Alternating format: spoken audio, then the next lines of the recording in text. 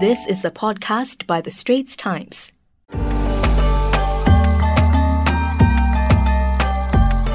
Hello, everyone.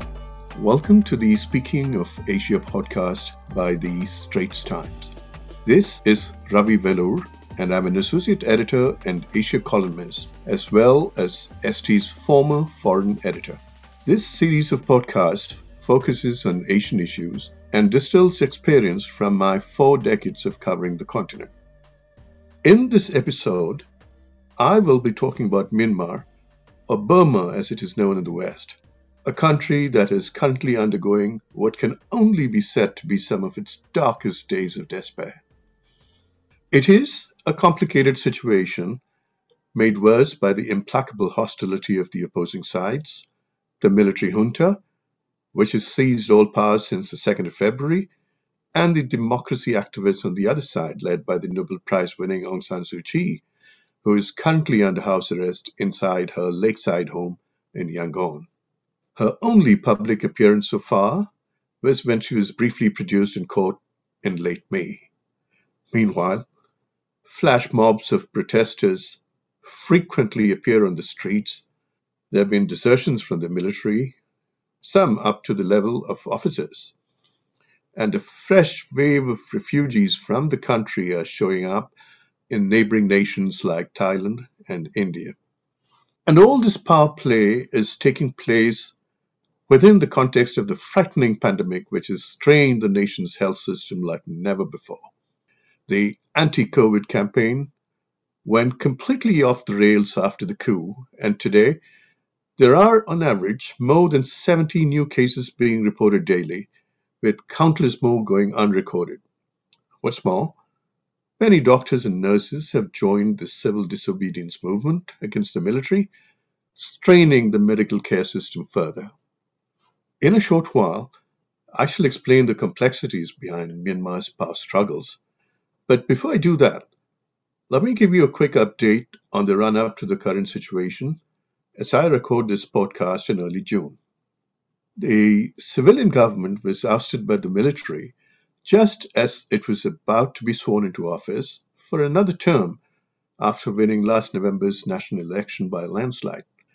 The military-backed party, Union Solidarity and Development Party, or USDP, won less than a tenth of the available seats open for contest. I say open for contest because fully a quarter of the seats in Parliament are reserved for military nominees and are not contested for this reason. All this was clearly bad news for Senior General Min Aung Hlaing, the current military supremo. He had probably expected that a better performance by USDP, plus the solid 25% reserved seats of the military, could have helped him take over the country using the constitutional route. With that out of the question, he seems to have tried to negotiate with Suu Kyi, but she proved adamant in her insistence of being sworn into office, and the coup followed. Unquestionably, this has been a setback. Some investors have pulled out already, and many who were considering investing in Myanmar are holding back. This is not a good situation for one of the weakest economies in Southeast Asia. The pity is that in the 1950s and the early 1960s, Burma, as it was then known, was actually more advanced than many Southeast Asian states of the time. Its doctors and teachers were in demand all over, including in Singapore. That makes its dramatic subsequent slide such a waste and a shame. Today, the two great mainstream forces, the military and the people-backed democracy movement, seem so far apart that the prospects of an agreed settlement between the two seem very distant. Even more alarmingly, the ethnic armed organizations that often have warred with the Burmese state have found fresh vigor since the coup because the center has weakened amidst the civil-military standoff.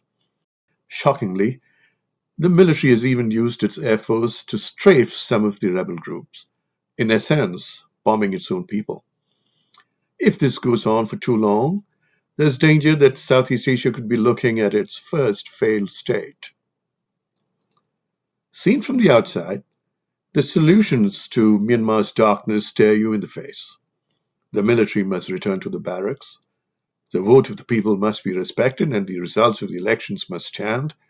And the civilian government led by Ms. Aung San Suu Kyi should be allowed to take office for another term. This government then can resume its work in negotiating peace with the restive ethnic insurgents, perhaps even bringing some of them into government to make the peace an enduring one, and move quickly to tackle the pandemic and the sliding economy. It's not quite so simple, however, and this is where history plays a part. You see, unlike India's Mahatma Gandhi and Jawaharlal Nehru, or Malaysia's Tengku Abdul Rahman, or Indonesia's Sukarno and Muhammad Hatta, Myanmar's founding father was not a civilian, but a revolutionary figure, and his name was General Aung San. He is credited with being the father of both the Myanmar nation and its military. Initially, he and 30 comrades, as they were known, took help and training from the Japanese. Then they switched allegiance to the British, with whom they negotiated independence. General Aung San was assassinated shortly before the country was given independence from British rule. It is his third child, Suu Kyi, who leads the National League for Democracy and is today caught in a deadly struggle with the military her father founded. Right from the get-go, Burma's politics has been a troubled one. Karen rebels had encircled Rangoon Airport within months of independence, threatening the government of Prime Minister U Nu. In 1958, the army was actually invited to take control. In 1962, General Ne Win conducted a coup, partly against a background of resentment within the dominant Bamar community that Chinese and Indians were controlling the economy, particularly trade. Myanmar has had riots in the 1970s and a student uprising in the 1980s. Early in this century, the Buddhist monks of the country rose up, and all the time, the ethnic organizations have troubled the central government. Along with this is a strong sense of ethno-nationalism among the majority Bamar people of the country. This comes from having staved off successive waves of attacks throughout history, including from the Qing emperors of China. This ethno-nationalism is one reason behind the Rohingya issue in Myanmar's Rakhine state. As you know, state violence against the Rohingya has triggered international headlines. It has also caused a massive refugee crisis in neighboring Bangladesh, which has been hosting hundreds of thousands of them in camps around the town of Cox's Bazar. As Ambassador Gautam Mukhopadhyay, one of the finest observers of the Myanmar situation, tells me, the Rohingya suffer a kind of triple jeopardy. Firstly, they were considered racially Indian. Second, they are Muslims, who suffered exclusion from the national races of Myanmar. The third factor that is causing the persecution of Rohingya is a growing sense in Myanmar, which has also been seen elsewhere, that Buddhism is coming under a state of siege from Islam.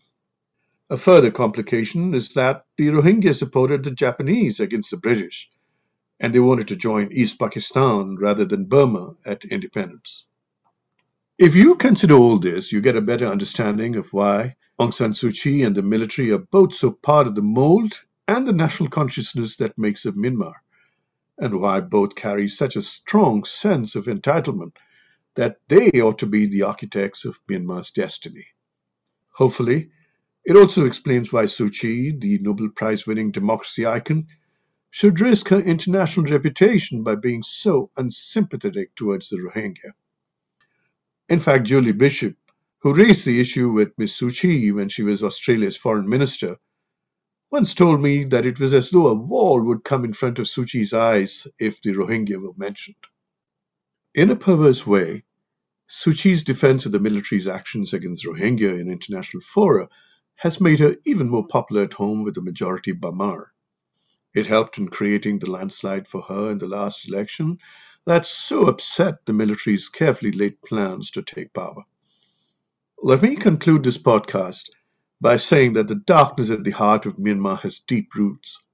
At this point, you need to be an incredible optimist to see things improving rapidly.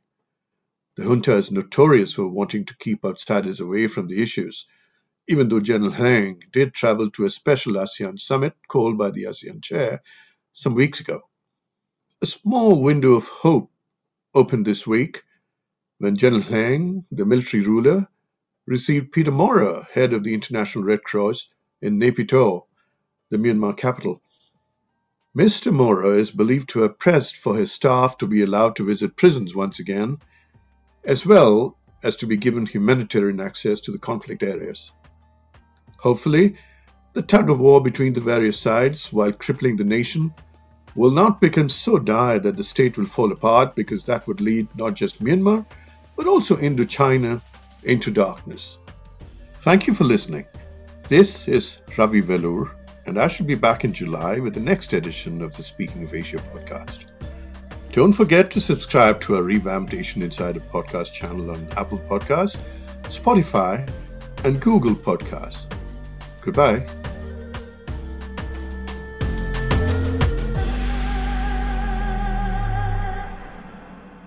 That was an SPH podcast by The Straits Times. Find us on Spotify, Apple or Google Podcasts, or streaming on Google Home. Do feedback to us at podcast@sph.com.sg.